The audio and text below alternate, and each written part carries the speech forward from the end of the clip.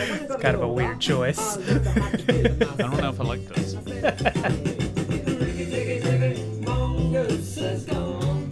All right.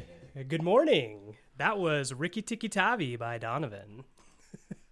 All right. I've been kind of listening to a little bit of Donovan lately. I almost saved it for the What You Crankin', but I was like, I can't do that. Okay, I'm impressed. Donovan, a guy I never really made it around to. You should. He's got some really good songs, really weird songs. Last time I was at a record store, I picked up a Donovan Greatest Hits album for it was in the dollar bin, and it's pretty good. He's got some good songs, but I specifically picked that song because so there was that movie Barbarian that I think I told you about. I texted you about it because I got it confused with the movie. What was that Brad Pitt movie that just came out? It started with a B too. I'm totally blanking. I'm on it. Bullet Babylon. Train? Oh, sorry, Babylon. Bullet Train. So, yes, I texted you that embarrassing story so I listened to this podcast, Rory Scovel, the comedian I like. He's been talking about how he had a small part in the movie Babylon. And I was like, okay, cool. I'm definitely going to make a mental note to see Babylon when it comes out. And then, a short while later, I get on HBO and this movie called Barbarian pops up. And I'm like, oh, shit, yeah, this is the movie Rory Scovel's in. Right. It is not. Right. It is a pretty scary, fucking weird movie made by Zach, the guy the guy from The Whitest Kids You Know.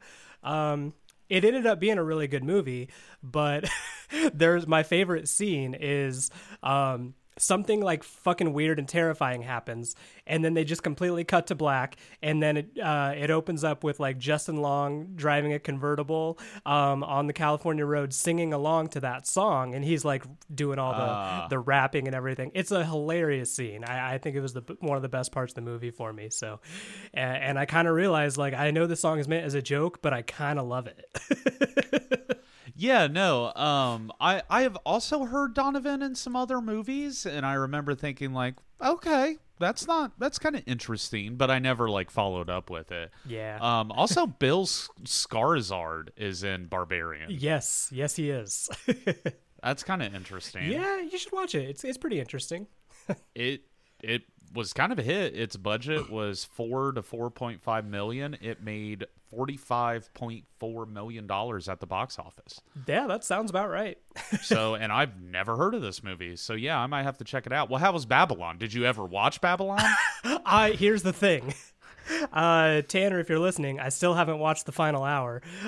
He was giving me shit about it because it's a 3-hour movie, and it's mostly this like that's not a Mitch movie. No, it's not. And it's like this movie that is made like I think we've actually talked about it. It's like the Hollywood movie that's about like Hollywood in the 50s and stuff, like, and there were silent movies like leading up to like movies with sound and everything. It's supposed to be this kind of movie about the Hollywood golden era, and it's just up its own ass of pretentiousness and like, hey, look how great Hollywood is. We're so intellectual. And but anyway, it's a 3-hour movie, and I watched the first 2 hours and I was like, I gotta go to bed, and then I just kind of never really finished the last hour.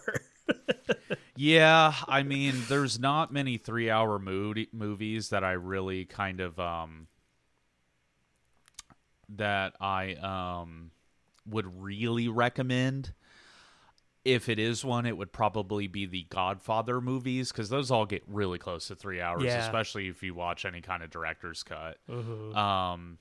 I get that. Also, I think Once Upon a Time in Hollywood is a movie about old school Hollywood, and is also very good. And is I think it's about a 3-hour movie. I did like Once Upon a Time in Hollywood. I didn't find that movie boring at all. No. not at all. You know what movie? Okay, so this is music related. So I do want to throw this in here. Me and the wife watched the Super Mario Brothers movie last night. Oh, did you? And it was actually really fucking good, by the way. Yeah. I mean, I can't imagine it. Yeah. Like, of all the people that are in it, the voice actors, it's phenomenal.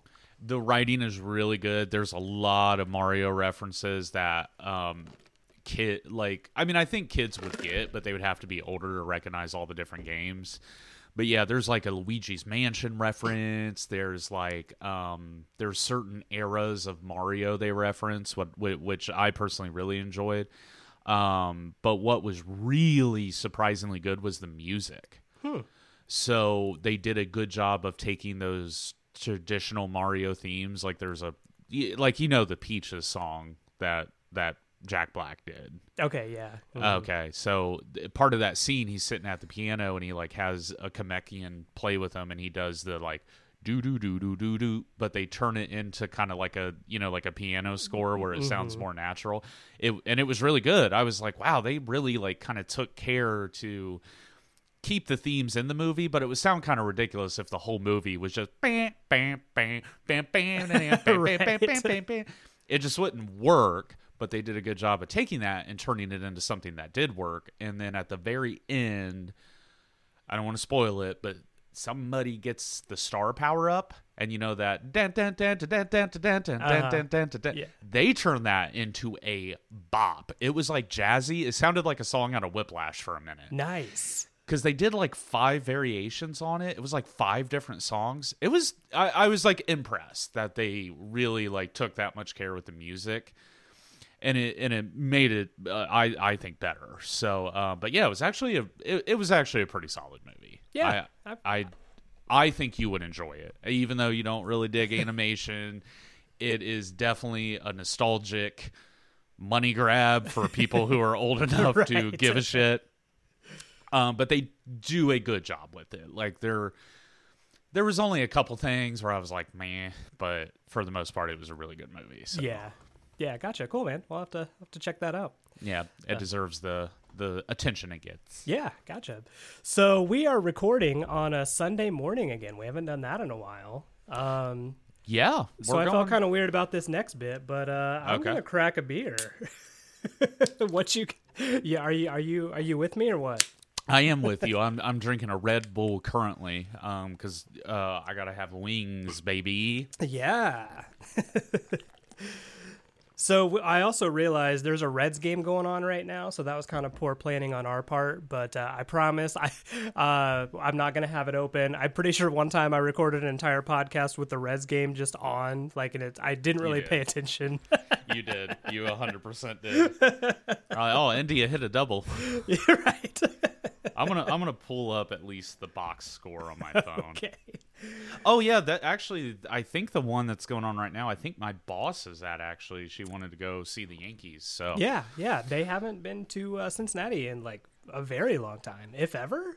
Yeah, I kind of noticed that. Yeah, I'm sure they've been before, but I'm sure it's been a long time.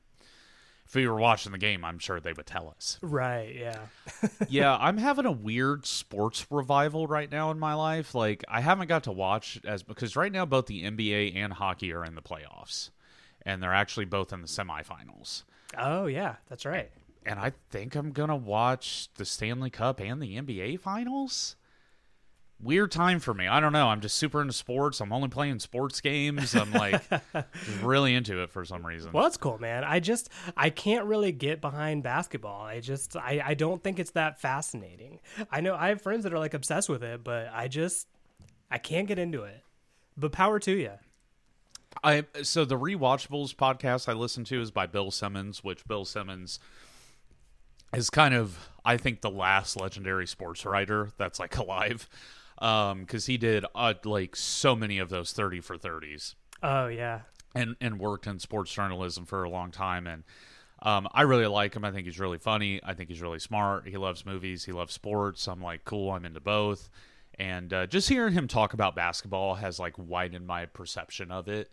Also, I did just actually sit down and watch the entirety of the Last Dance documentary. Like, that's right. A month you ago. did. Yeah. You did. So I have a new appreciation for basketball. Yeah. And Michael Jordan. And actually, after watching that, I'm adamantly, LeBron versus Jordan. I'm so Jordan, it's not even funny. Yeah. Because they beat the shit out of each other. Like, beat the actual shit. Like, Jordan's coming off the court bleeding. Yeah. And I'm like, that would never happen now. It's a different game. I mean, don't get me wrong, but I'm like, no. Well, he played like a championship series with the flu. Well, that too, yeah. He went in and played that game with the flu. But I didn't even think that was the craziest thing that the guy did. Also, he wasn't that bad at baseball. Was he not? He wasn't. He wasn't a superstar. But that dude, I think he batted like 250. Okay, yeah, like that'll get you into the MLB now. he was like middle of the road, but what was impressive is that he put all that together in like 6 months. Right, yeah. And then played Major League Baseball at least adequately well, which is insane. Did you know he has a 9-hole golf course at his estate now? And he paid someone to come and design it in a manner that benefits his playing style. So basically he'll have friends come over and gamble, but he'll always win because, like, I don't know the full details, but like, let's say for example, I always, hit dog leg left and I, shank it to the right. Well, they just move the fairway a little bit to the right. Boom. Now he's great. So he'll just come over and make bank off his friends because it's a weird course that's only designed for him. Yes. And yeah, that dude definitely had a gambling problem. Right. And I think he bet on his own games. Yeah. I think he did. I think there was evidence that he did. Yeah. But anyways, this isn't a sports pod. Well, wait, also, we fucked up, Mitch. What are you drinking? Yeah. Well, speaking of sports, I grabbed this because it had my name all over it. I had to. Okay. This is a beer by Sun King Brewery in Indianapolis. It's called Outfield Assist. It is apparently the official craft beer of Victory Field in Indianapolis, where the Indians play. I think they're still called the Indians. Probably not for long. No? No, they're the Guardian. Wait. Well, who are you talking about? The Indianapolis minor league team. Oh, I'm a dummy. No, you're right. I mean, there's I was thinking of the Cleveland Indians, and they're the Cleveland Guardians now. But you said Indiana, so. They're still called the Indians. Oh, okay. For now. But anyway, so it's a Vienna style lager. So I was kind of excited about that. It's just a lager, pretty light. Well, let's see. Chug. That is really good. Yeah, it is a lager, so it's kind of light, but again, that Vienna style, I think, gives it some extra flavor, kind of like a darker vanilla-y. I'm getting notes of vanilla for sure. I've noticed with, like, Vienna-style lagers, there's, like, I think there's more spice. They do more spices. Definitely, yeah. Well, I'm pretty excited about what I have today. I found something actually kind of cool just because I haven't seen it before. This is from Goose Island Beer Company. It is the Hazy Bear Hug. Dude, I got that one for the next episode. Do you really? Fuck yeah. I don't know if it's the hazy. I think it's a different type of bear hug. Okay. But yeah. What are the chances? That's so crazy. I would have saved it, but I didn't know that. We had no way of knowing. I opened it. So, all right. Well, that's funny. We'll get some reaction. But yeah, I haven't seen this before, but it's a bright, sunshiny haze IPA, a hazy IPA. Is there any fun things I can ascertain from the can? Nope. This is a 19.2 fluid ounce can, though. That's huge. Yeah, the one I have is the same size. That's just such a weird size. Yeah, it's huge.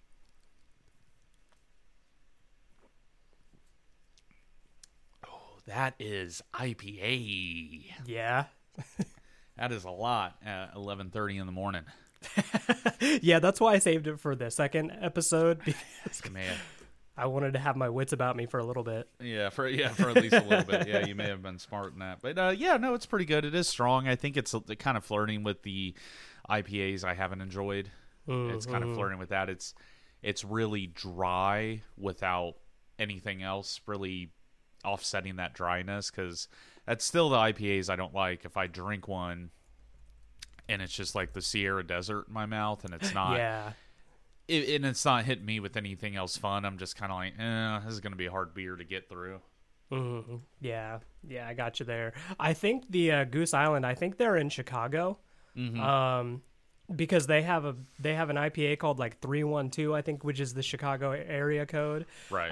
And I think that was the first IPA I ever had. That was a tongue twister. I was, isn't it? Yeah. Yeah. You try to say it then. yeah, you fucking say it, dude. No, it was, and I remember I wasn't quite ready for IPAs yet. yeah. It was pretty strong. Yeah, I think I stayed away from IPAs, and I think where kind of the distaste that I had for them came from, I always tried to drink them like a normal beer. So I got sick a bunch of couple. I was just an idiot. I didn't know I didn't realize that you literally will just get sick just from the sheer heaviness of the beer. Yeah. And I just I apparently it took me a long time to learn that skill. Now I know. Oh, if you just like drink it normally at a normal speed, you'll be fine, and you can dare I say have two. Yeah. So. But all right, Mitch. Well, that was like 8 tangents in a row before we even got here. On brand. Pretty much, yeah. Yeah, but we are not running a sports podcast. We're running a fucking music podcast, dude. Yeah. So let's talk about some music. So this one was a little bit from me. But I told you so you could do, your own little digging, which I'm realizing I think we need to do moving forward. I think if it's about like a topic, I think we should just share so we could both educate ourselves slightly. Sure, yeah. I think it works better. But I wanted to talk about the Filthy 15. So the Filthy 15, for those who don't know, are 15 songs that the PMRC, which is the Parents Music Resource Center, which is hilarious, because it was really a bunch of angry white moms in Washington, where pretty much a majority of them, their husbands were like congressmen, also Tipper Gore, basically wanted to stick it to the evil music of the day, and basically through everything that they did, and it was in the 80s, like 1985, basically got the parental advisory sticker started through this, and just basically, went on a tirade against basically extreme music. I don't really want to say censorship. I don't think they really had that, but I'm sure they would have if they could have. They were just really like rebelling, really wanting to shut down all these terrible music, corrupting the kids' minds, and all this stuff. It was the start of, kind of Satan panic was happening too. That's kind of the backdrop. But they have 15 songs that they picked was the worst of the worst. So where I wanted to start was I wanted to kind of go through the list and just talk about some of these songs, because the majority of these songs I've listened to. So I didn't go back and listen to every single song just because, I don't know, Motley Crue's on here. I'm not going to listen to Motley Crue. Shots fired. I refuse. Dude, you know what? I'm going to let it go. Moving on. Have you heard about the thing with Motley Crue and their whole legal battle? Yeah. Okay. You kind of filled me in one time because I wasn't aware of that, and I showed up to the podcast wearing a Motley Crue t-shirt, and you were like, bro, we need to talk. I was like, oh, shit. Yeah, I fucking hate those guys. I would love for all of them to die in a car crash. I think Vince Neil killed somebody with his car. The wrong person. Guy could have been a serial killer. I would have rather right. Vince Neil fucking die. Sorry. Anyways, let's go through the list, Mitch. Yeah. Let's go through it. Okay, so at the top they have Darling Nikki by Prince. which is a pretty graphically sexual song. So I kind of get that. And they list the reason. So that says sex masturbation, which it does talk about sex and masturbation. Foo Fighters, amazing cover of that song. One of my favorite Foo Fighters covers. Have you never heard that? No, I didn't know they did that. Oh, it fucking jams, dude. Yeah, you should check that out. It jams. Sheena Easton with Sugar Walls for sex. I have not heard this song, but I did check out the lyrics, and she's saying, like, let you into my sugar walls. Yeah, that's pretty on the nose. Pretty on the nose. Judas Priest with Eat Me Alive for sex. A Judas Priest song I haven't heard. Once again, I did hear some of the lyrics from that. I didn't think it was that bad. Well, it was kind of weird because I think he insinuates, like, somebody is under threat of a knife or something. It was pretty sadomasochistic. Yeah. Which is a little heavy.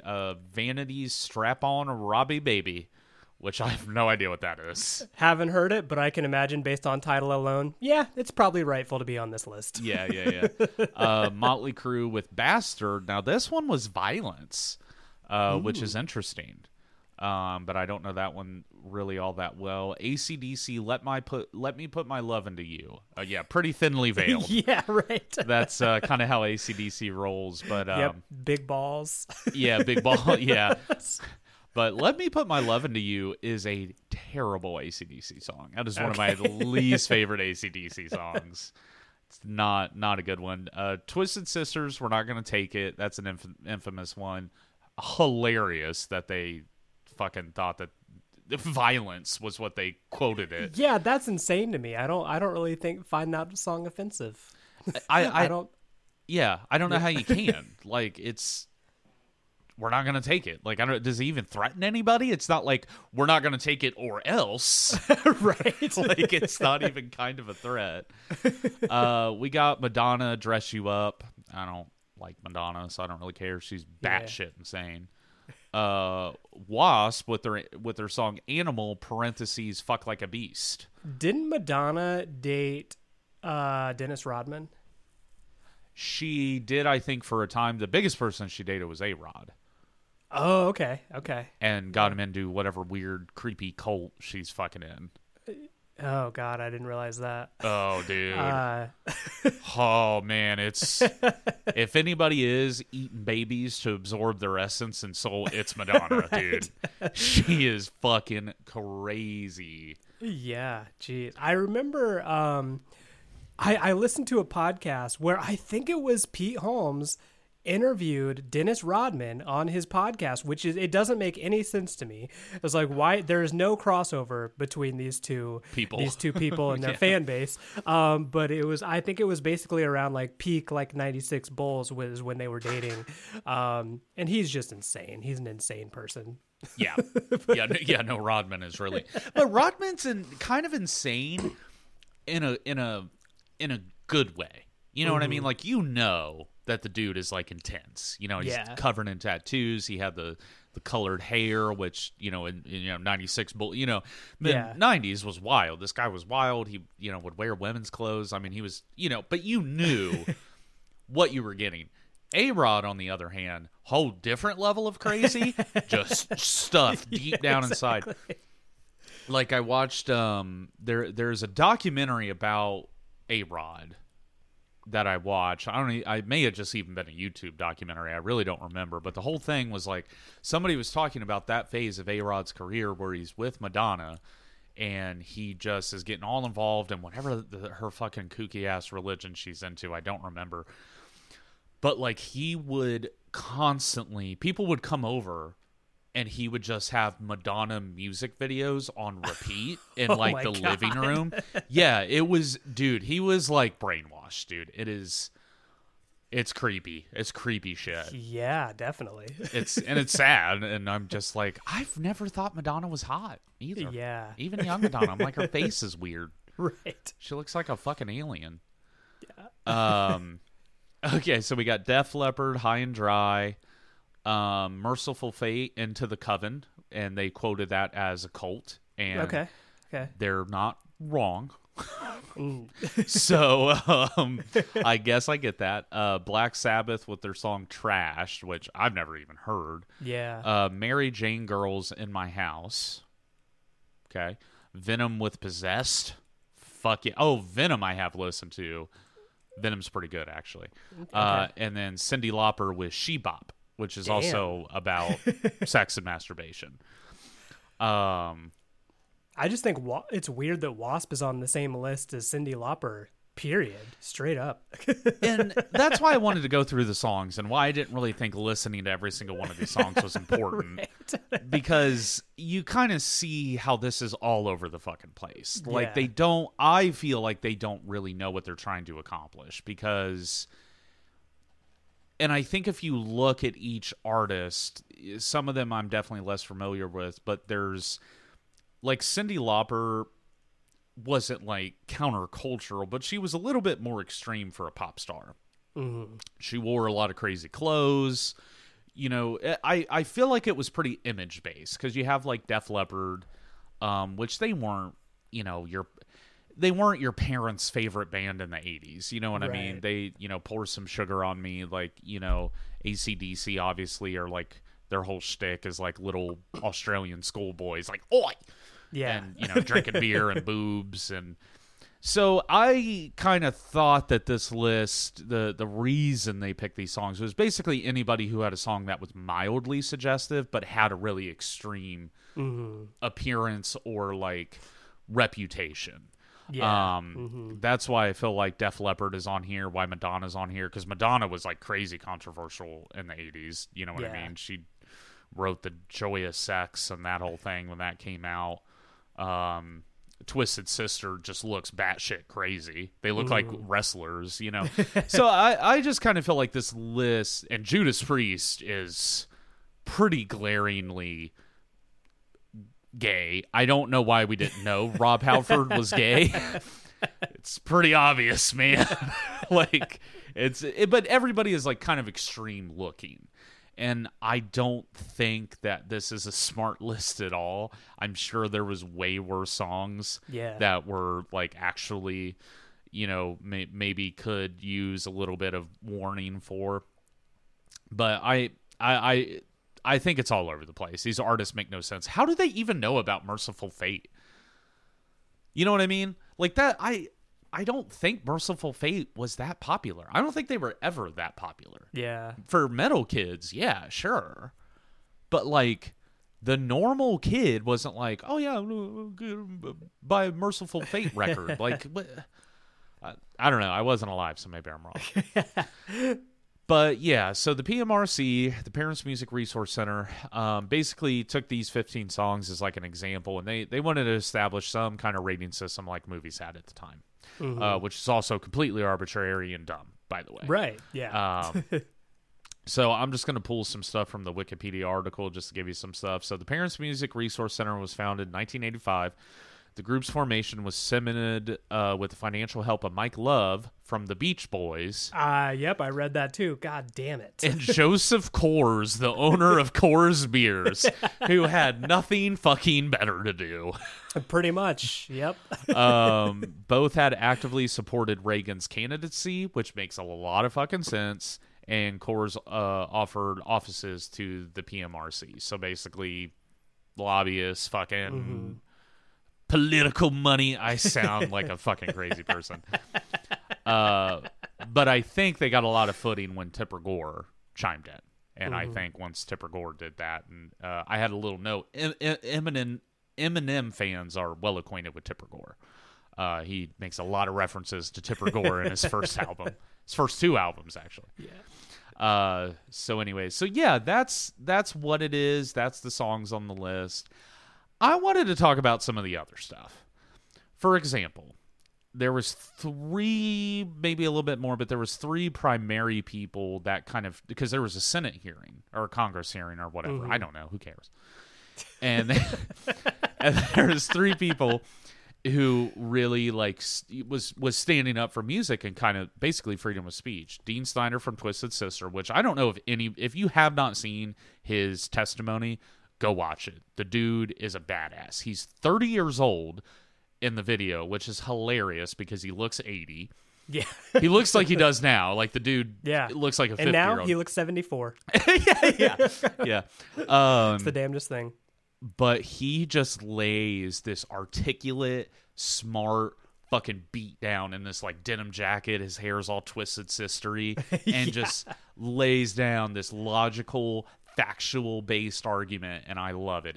I actually talked about it for a public speaking class. Cool. I used that as an example just because he talked like he would talk, but he's also like smart. And and I know that they weren't prepared for that.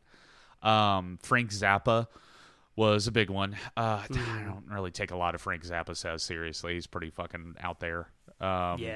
Dude had a line of pantyhose, apparently. So that's news to me. Yeah, he's a weird cat, man. I don't know. Then also John Denver, which I find hilarious. And at first I was like, am I going to be into John Denver? And then he started talking. And then I was like, yeah, I'm good.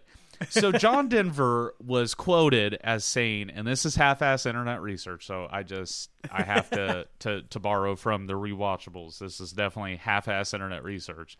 But he was quoted as saying, he compared the rating system to Nazi book burning. Which, wow. I hear you. I don't think it's quite that. Yeah. I mean, this was the 80s. Like, comparing anything to Nazi Germany now is, like, instantly shut the fuck up. In the 80s... Yeah, I mean, I can let it slide, but I am like, hey, John Denver, eat a granola bar. Why don't you leave this to the big boys? All right? And then... Also, you're not in any harm, my dude. Yeah. I've heard your music. You're not getting slapped with a parental advisory sticker anytime soon. No, yeah, exactly. I didn't even think about that. Like, fucking Snyder and Zappa are sitting there like, why the fuck is John Denver here? Right.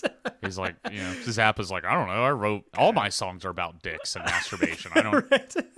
I'm not on the 15. I can see Zappa being mad he's not on the filthy 15. Like, oh yeah, I wrote songs about like Jewish people, and I don't think they were flattering. He walks in and says, besides D. Snyder, and D's like, nah, I think you're supposed to be sitting over there, my dude. Like, so, sit over there with Tipper Gore. Yeah, you're over there, John. I don't know what you're doing over here.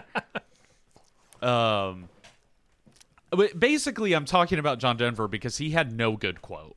So that was a quote that he had. Then another one, he said, that which is denied becomes that which is most desired. And that which is hidden becomes that which is more interesting. That's a fucking dumbass sentence, first off. That was hard to even read. Yeah. And so his justification is, well, if you make it taboo, people are just going to buy it more. Instead of saying, hey, fuck you, I'm allowed to say what I want. And I shouldn't be penalized for it.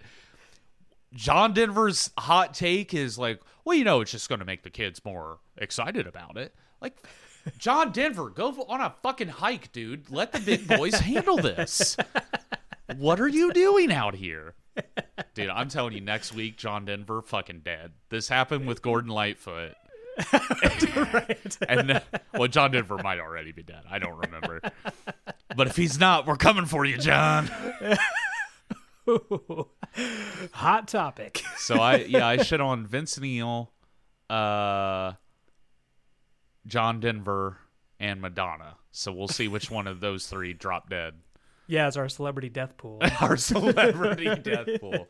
Sorry, it's all in jest. And sorry about Gordon Lightfoot. He died in 97. Oh, John Denver did? Yeah. Oh, yeah. Ooh. All right. Well, that was long. God, he died in 97? Yeah, he was born in 43. He would have been 54. So. And I still have to hear his shitty ass music every time I'm in a store? Yeah, pretty much. Oh, boy. It makes me think of that movie called Yesterday, where the guy gets in a car crash and then he wakes up and nobody knows who the Beatles is. Oh yeah, that's a good movie. Yeah. If only that could happen with John Denver. We just wipe him from the fucking plane of this earth. Because you know that scene in The Office where Andy and Dwight do that little duel and Love that scene. And they're doing Country Roads. I fucking hate that song. I don't. Yeah, it's a bad song. Only part about that scene that I hate is the fact that it's a John Denver song. I know it, right? And I'm just like, oh God. Because Ed Helms shreds at banjo, but we're not there yet. Yeah, correct. You're very correct. No, he does like absolutely shred. So anyways, there's really not much else to talk about as this happens. There was court hearings. Musicians obviously were pissed off and fought against it. Well, what I thought was interesting is this whole hearing happened in 85. Now, it wasn't until 1992 that they actually used the parental advisory sticker for the first time. And do you know on what album that was? 2 Live Crew? NWA, Straight Outta Compton. Ooh, are you sure? I'm pretty sure. I remember it in my memory, and then I also Googled it about an hour ago. When was 2 Live Crew? I didn't even know they had a parental advisory. Yeah, on their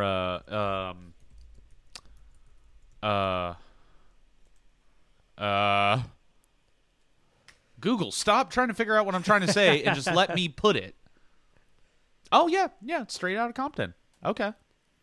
I, up to this point, really was convinced that it was 2 Live Crew's album. Whatever album that was, like one of the first albums that came out. Huh.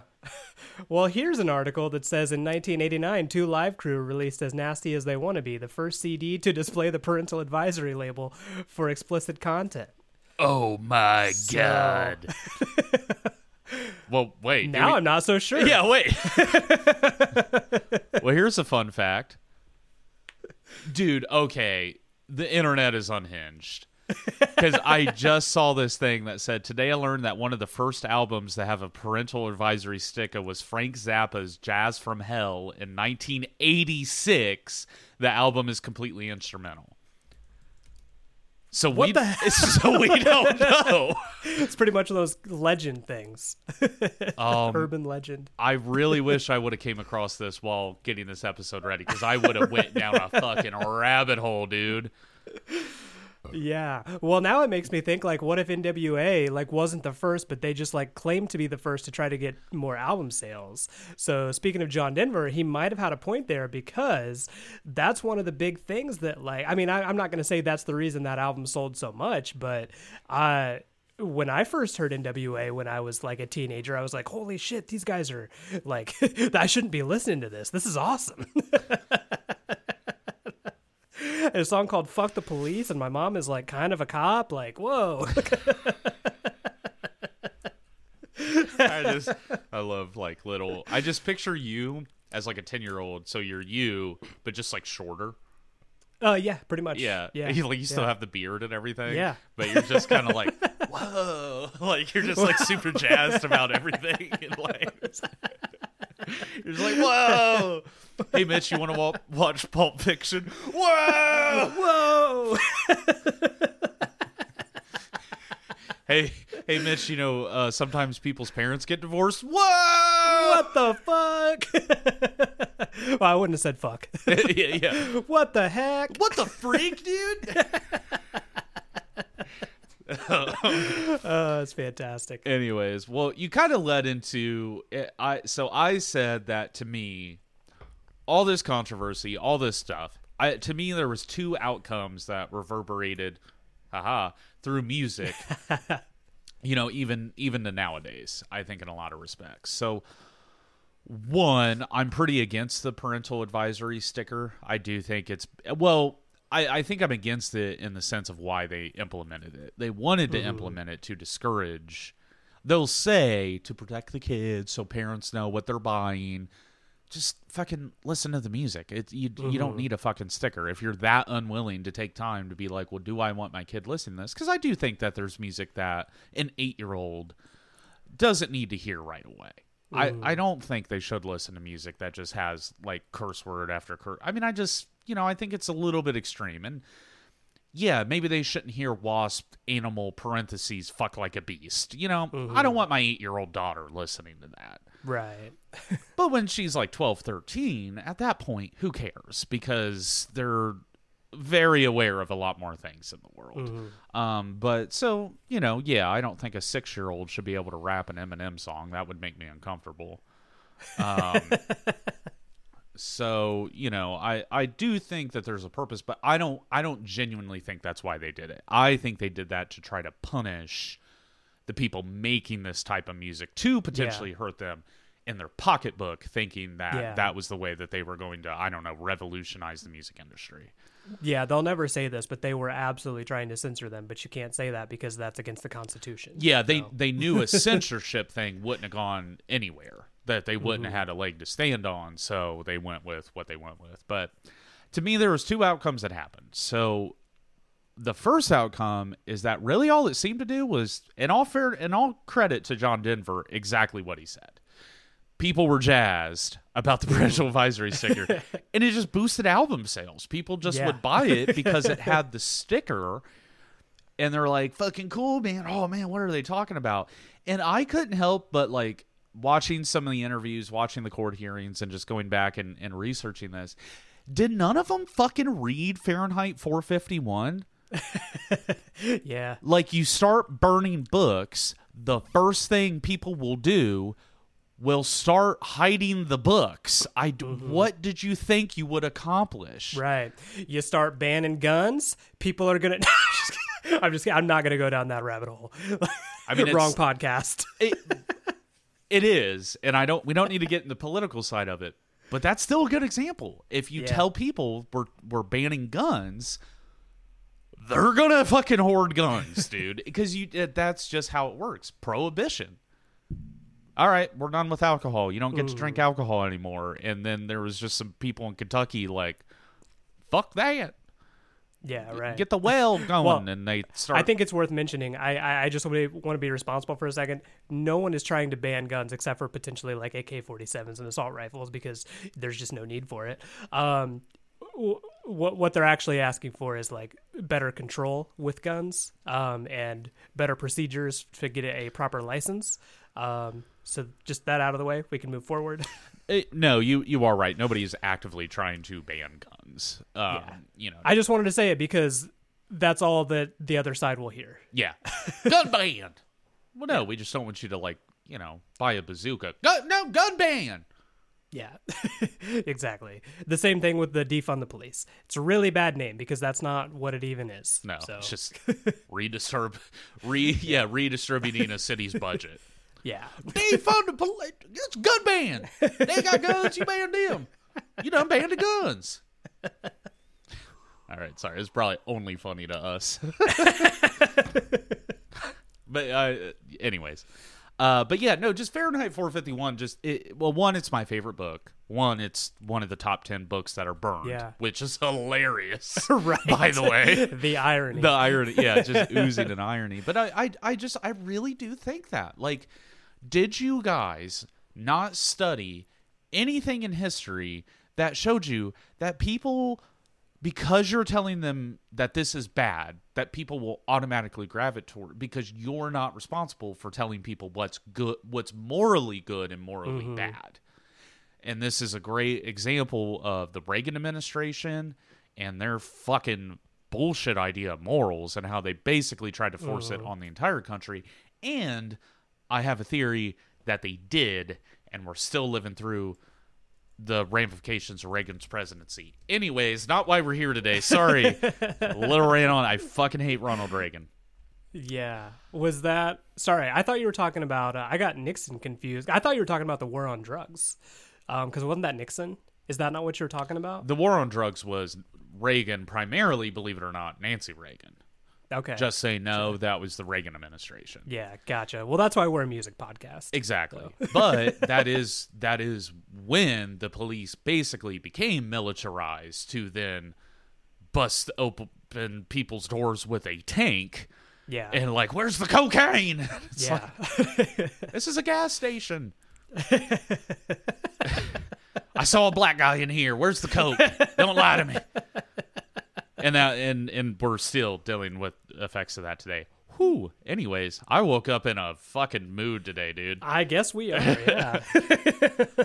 Here's the second outcome that I think happened. In my personal opinion, it kind of encouraged making music edgy just to basically make edgy music. So I think because it boosted album sales for the albums that had this parental advisory sticker, then people started to realize, well, if we come out with something really edgy, really in their face, we're gonna make money. And I think that also contributed to hair metal dying, because I think it just got flooded with how crazy can we get? Let's put a severed woman's head on the album cover. Right. You know, and just totally double down on it. And I think that basically, but it wasn't music with substance. It was just, it wasn't an artist saying, here's something I made and it is provocative, but I'm trying to create a point. It was, look at this provocative thing I made and buy it because of how provocative it is. Do you think that also might have had to do with, like, music aside, do you think that also might have had something to do with the poor reputation for, like, hair metal stars back in the day? Like Wasp, their whole thing was like they would trash hotel rooms and they would do drugs and drink all the time. Like, do you think that they were doing that as an act at a certain point because, like, that's what people expected of them? And they had to kind of fit this box where they were just complete drug addicts and it got to be extreme. So I do actually. I think the 80s hair metal guys were emulating the 70s guys, like that were, I mean, you know, those rock bands in the 70s were huge partiers. Like Zeppelin tore shit down. Yeah, and The Who. The Who, and a lot of them kind of slept with underage girls, which I'm totally not going to defend. It was a little bit different back then. I don't know why. I'm pretty sure my mom dated somebody that was like 20 when she was like 16. It's a thing that happened. I just from personal experience. It was just happening. Okay, I don't know why, but it was. But they partied hard, and I think the guys in the 80s did try to emulate that. But I think you're totally right. Is hair metal grew and grew and grew. It's like the hairspray just kept going. It just, you know, the hole in the ozone layer is primarily like 82 to 84. You know what I'm saying? That's not true. I'm making that up. But in my head, it's just the 80s. That's what the hole is. We should call it the 80s. But it just kept getting more and more extreme. And then when you have the government say, you know, I think we're going to intervene here, I think it just turned it to 11. And then, and the decline of Western civilization films. The first one was about punk rock in the 70s, and the second one was about 80s hair metal. And I don't know if you've watched that, but it's an incredible insight into that scene. And you see that there's a lot of people that are doing it as an act, and they're well aware. There's so many bands that just aren't that good or are good and are just struggling because they're like, we don't really want to do heroin. And but then there was also people that were in these bands that was in the scenes that were just addicts. There's a really sad scene. I actually want to say it was one of the guys from Wasp who's sitting at his home in his pool. Yeah, that is the guy from Wasp. That's exactly what I was thinking of, yeah. That's the most famous scene from that movie because it's heartbreaking because his mom is sitting there and he's just pouring Jack Daniels down his throat. So there's people that are addicts that just happen to be a part of a scene that was like, yeah, you know, girls, girls, girls, you know, and that scene, and it just burned out. And, you know, it just burned out. And I think that other styles of music, because of all this controversy with edginess and all this stuff, started to be a lot more edgy than they were being. Because, you know what I mean? It just shifted. And as it shifted away from that, then the 80s hair guys started to, you know, kind of come down the totem pole. And then you hit the early 90s and they were just done. They were the dinosaurs of rock. But, I mean, I've never really understood that part. It's what I always personally hated about 80s hair metal. It's like, I don't want to do cocaine. I don't want to go to a strip club. Why do I like this music? Dr. Feelgood, I think it's about heroin. What are we doing? Like, I'm not into this. And just as a responsibility to bring up Weezer on every single episode, Rivers Cuomo like really struggled with that. He was a complete straight edge guy that loved hair metal, but he was like, man, where do I even fit in? Because like he didn't do drugs, drink, but he loved that kind of music. So he kind of like tried to carve out his own niche. Anyway, that was my Weezer spiel for the day. Sure. You can cut out the part about Weezer too if you want. No, that's a good point, actually. No, that was actually a good point. That's exactly it. So, I don't have a lot of love for 80s hair metal. I mean, yeah, there's some bands I like and some music I like, but that's what I think's so silly about this whole thing is just like, it's all bullshit, man. They weren't. I don't even know what the line is for music to actually be worthy of censorship. Because we all kind of understand that music is just that. It's just music. So one of the dumbest things you could do is like hearing Eminem in the mid-90s and then dressing up like the dude. Because I was into Eminem when I was young, probably too young, but my mom had that open mind of as long as you're not doing the things in these songs, I'm good. I don't care. You just like music, which was a really cool take for her, and it kept my love of music going. But what I didn't think was I want to be like Eminem. When I listened to all that music, even as like a 12-year-old, I wasn't like, oh, he's so cool. I'm like, he's a great songwriter. These are really cool stories. There's this bit where he murders his wife. That's kind of wild. It's also really... His pregnant wife. Yeah, his pregnant wife. It's really scary. I kind of skipped that song late at night. I wasn't like, oh, fuck yeah, violence, dude. So I think that there are probably kids that are mature enough to listen to heavy, violent music and understand that it's just music. And then there's kids who aren't. But it definitely just feels like this thing with music, like, dude, radio censorship is crazy now. I still think you can't say goddamn on the radio, and I'm like, that is just, it's fucking bullshit. Like, that is so dumb. But that's the only reason we don't have a radio show. Yeah. That's why we do a podcast instead.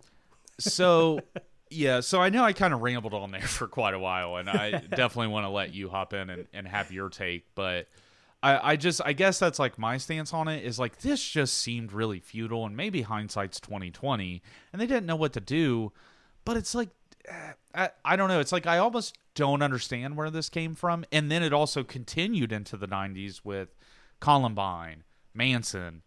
You know what I mean? It's weird only until I think you get past the millennia with 2000 do people finally stop blaming music for issues in the country. Because until that point, I don't even know about that. I mean, last week we just talked about like Lil Nas X and his like controversy about dressing up like the devil, and I know there were definitely people up in a hissy fit over him. So now, were they blaming him for problems in society? I don't know, but they were afraid that he would. They'll draw on that. I mean, they'll draw that line. That's a good point. You're right. So I guess it hasn't gone away. I mean, it's just continued on, and I think that's for me really frustrating because it's like, I think it encourages people like Lil Nas X, Sam Smith, Madonna, because she somehow hasn't died either, to just kind of push the envelope, but not do anything. Or because what bothers me about the devils, it's just, you're clearly just trying to be edgy. You're not making a point. It doesn't fit what you're doing. It's just not a good look. To me, it's a little cringy. And I just think, like, if you're going to be provocative, but in a way that, one, is actually provocative, and two, actually gets a point across. Like, that's the whole point of being provocative. You don't do it And sometimes the point can be, hey, this is completely over the edge and like almost satire. I was thinking about bands like Steel Panther, Ninja Sex Party put out that 80s like metal that was just like, it's a joke album. Like, I mean, they're kind of like making fun of how over the top 80s hair metal is. And I think that's okay too. Yeah. Actually, the part that I love about Ninja Sex Party is they actually will write songs like, like Attitude City. Be like, Attitude City. And it's like, we're tough. But then they're like, not. And they actually play into that like toxic masculinity of that hair metal scene. Steel Panther went the other way and went, let's double down on it. Two in the pink, one in the stink. You know what I mean? Right. They doubled down on it. But you're right. Yeah. And, yeah, I don't know. Like I said, I kind of rambled on there for a bit, but I was curious about I mean, I don't believe in censorship at all.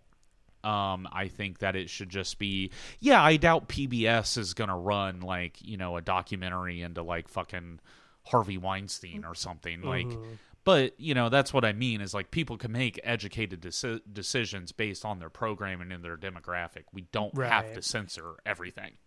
Yeah. And I guess, so I really liked your point about like, there is definitely a certain age where this is not appropriate to listen to, but it is kind of on the parents to seek that out.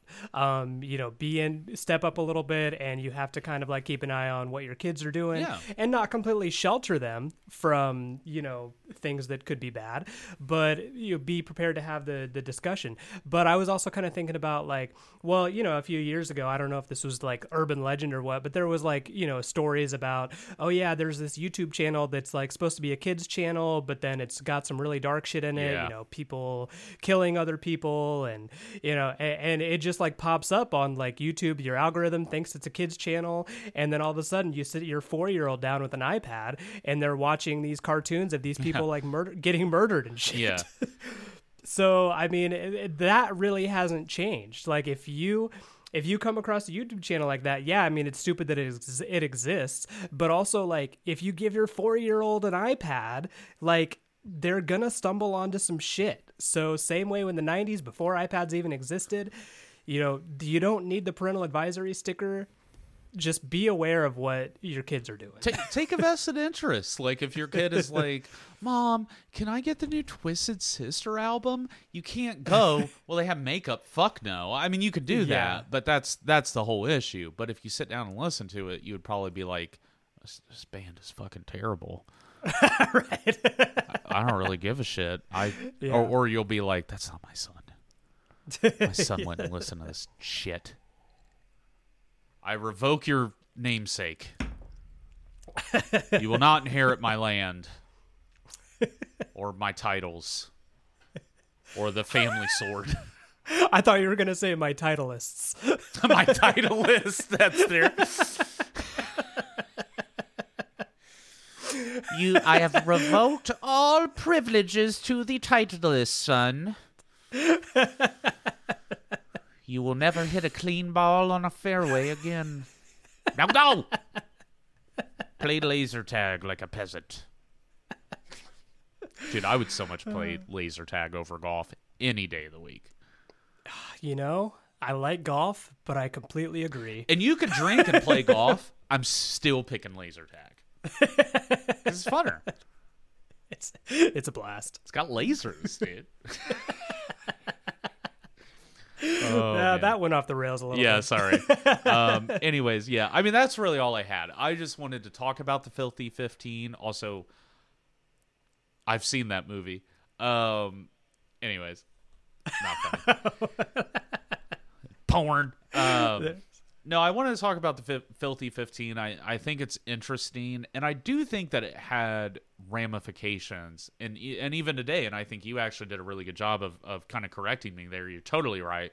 We still looked at that. We looked at pop culture. We looked at music. We looked at television. We looked at movies to kind of critique what we think they're putting into us, but at the end of the day, what I don't think anybody understands is all of that is a reflection of us.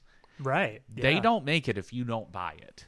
So, because I've heard people go on, it's like, every show now is like sad and depressing, or, there's a reason why, like, there's all these police shows and firemen shows on TV because I think that the majority of America want to root for the police and firemen. Well, you should always root for firemen. They don't do anything wrong.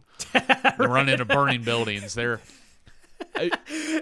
until black fires become a thing. yeah, right. Well, I was just thinking, I guarantee you every firehouse across the country when Black Lives Matter and the All Lives Matter and Thin Blue Line and all that started, they were just like, whoo! Right. I am so glad that our job has nothing to do with any of that. We just show up and we just kind of stand around if there's not a fire.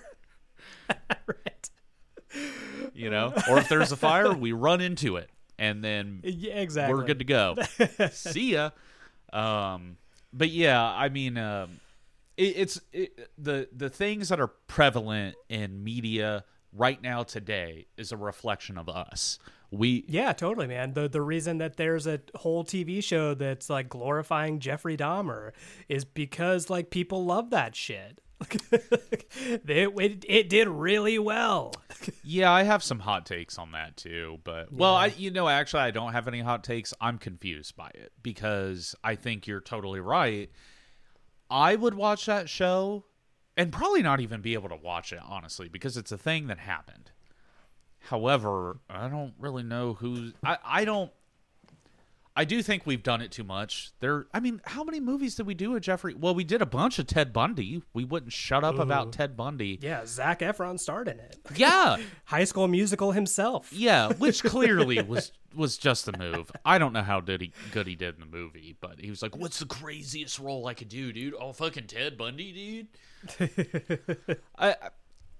I just think that media, art, as a reflection of the things around it, we are not the reflection of it. Because that's really stupid to think that you could be that influenced by an artist, a singer, a TV show. Like if you're that gullible, then by all means, I guess, picket it. If you're that stupid to just like fall in line with it. But most people are who they are and enjoy the things they enjoy and aren't that easily swayed.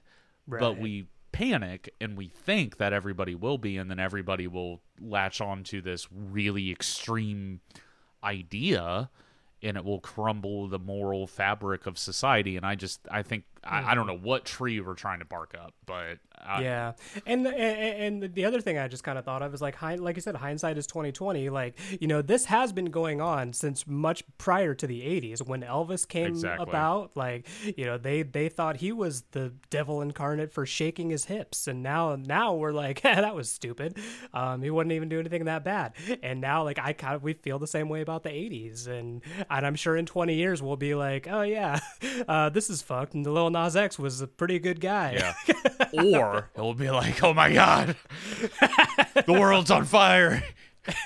And it's all thanks to President Lil Nas X. President Lil Nas X. Mr. President. Get me Billy Ray Cyrus, my head of state. Or wait, no, that's the president. My Secretary of State, Billy Ray Cyrus. Miley Cyrus is the treasurer. Naturally. And Sam Smith is Speaker of the House. Madonna, weirdly enough, janitor. She just volunteers her time. Yeah. She don't need the money. She runs the Illuminati. No, I don't believe any of that shit. I think we're surprisingly dumb. I think is what it is. I think as a whole, we think we're smart. We're humanity. Look at all this cool shit. We're really dumb. We're really dumb. Advertisements work. Marketing works on us. You know, unfortunately, we're kind of stupid. Yeah. So, that's all I really had. Do you have anything that you wanna add in, or you think you're good? I think that's about it. Yeah. Okay. I think we covered it. All right. We're being efficient today. We're making a point, wrapping it up, moving on.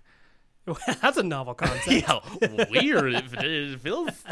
It's kind of new. It's kind of exciting. Maybe you should do that more often. All right, Mish. Well, let's get out of here. Because you know what? I'll put it on the podcast. We may be doing a doubleheader today. So, which is definitely old school for any of the longtime people. So that's going to be exciting. So let's wrap this one up and let's move on. Mitch, here lately, besides the filthy, dirty, stinky 15, what have you been cranking? What have you been listening to? I have been cranking. So I was inspired a little bit by last week. I talked about the band called Sheer Mag, and this one is kind of similar. I've been really into this kind of like, so I'm a huge like neo soul fan. Well, I discovered this kind of like other genre that's neo garage rock. And there's this new, they're not a new band, but it's a band called Shannon and the Clams. They're actually signed by Easy Eye Records, Dan Auerbach's record label. And it's kind of like fantastic. It's kind of garage rock, again, female led vocalist. And they're not so much like psychedelic like Sheer Mag was. They're more along the lines of like, I've been calling it modern doo-wop. Okay. So it's almost kind of like go back even farther, 50s, like if 50s doo-wop had some like garage rock overtones, kind of lo-fi, and it's really fucking good. That's what I've been into lately. Shannon and the Clams, check it out. They have a song. I think the song I'll put on the podcast the playlist is one of their most popular ones. It's called Ozma. But it's completely just 50s doo-wop with a little bit of spice. Okay. I mean, that is interesting. I'd like to check it out. What was it, Shanna and the Clams? Shannon. Shannon and the Clams. Yeah. Shannon and the Clams and the Funky Good Time Jam Band. Essentially, yeah. I would have called it that. No, that's really cool. You definitely had me at like, what's like doo-wop? What? See, I figured that would be like, that's just what I've been calling it. That's the only way I can like explain it. Yeah. No, yeah, that sounds cool. I'm excited to because I definitely like Sheer Mag, by the way. I know I texted you. But that will be a band I will definitely be coming back to. Sweet. And really digging into, because I really did like it. Yeah, that's dope, man. But yeah. What about you? So yeah. What have you been cranking? As for me, total coincidence, I have been listening to a pretty popular band that is not on our What You Crankin' playlist. Okay. And it is Queens of the Stone Age. Oh, shit. Are they not on the playlist? Not a single song from Queens of the Stone Age. Wow. I was kind of surprised. We fucked up. Yeah, I was like, because I think we probably have a similar take on Queens of the Stone Age, that we both dig them. I can guarantee you right now we both probably have a couple favorite Queens of the Stone Age songs. Mm-hmm. But I don't think either of us have really sat down and listened to a Queens of the Stone Age album all the way through. That's pretty accurate, yeah. Yeah, it's I think that I probably like them a little bit more than you do.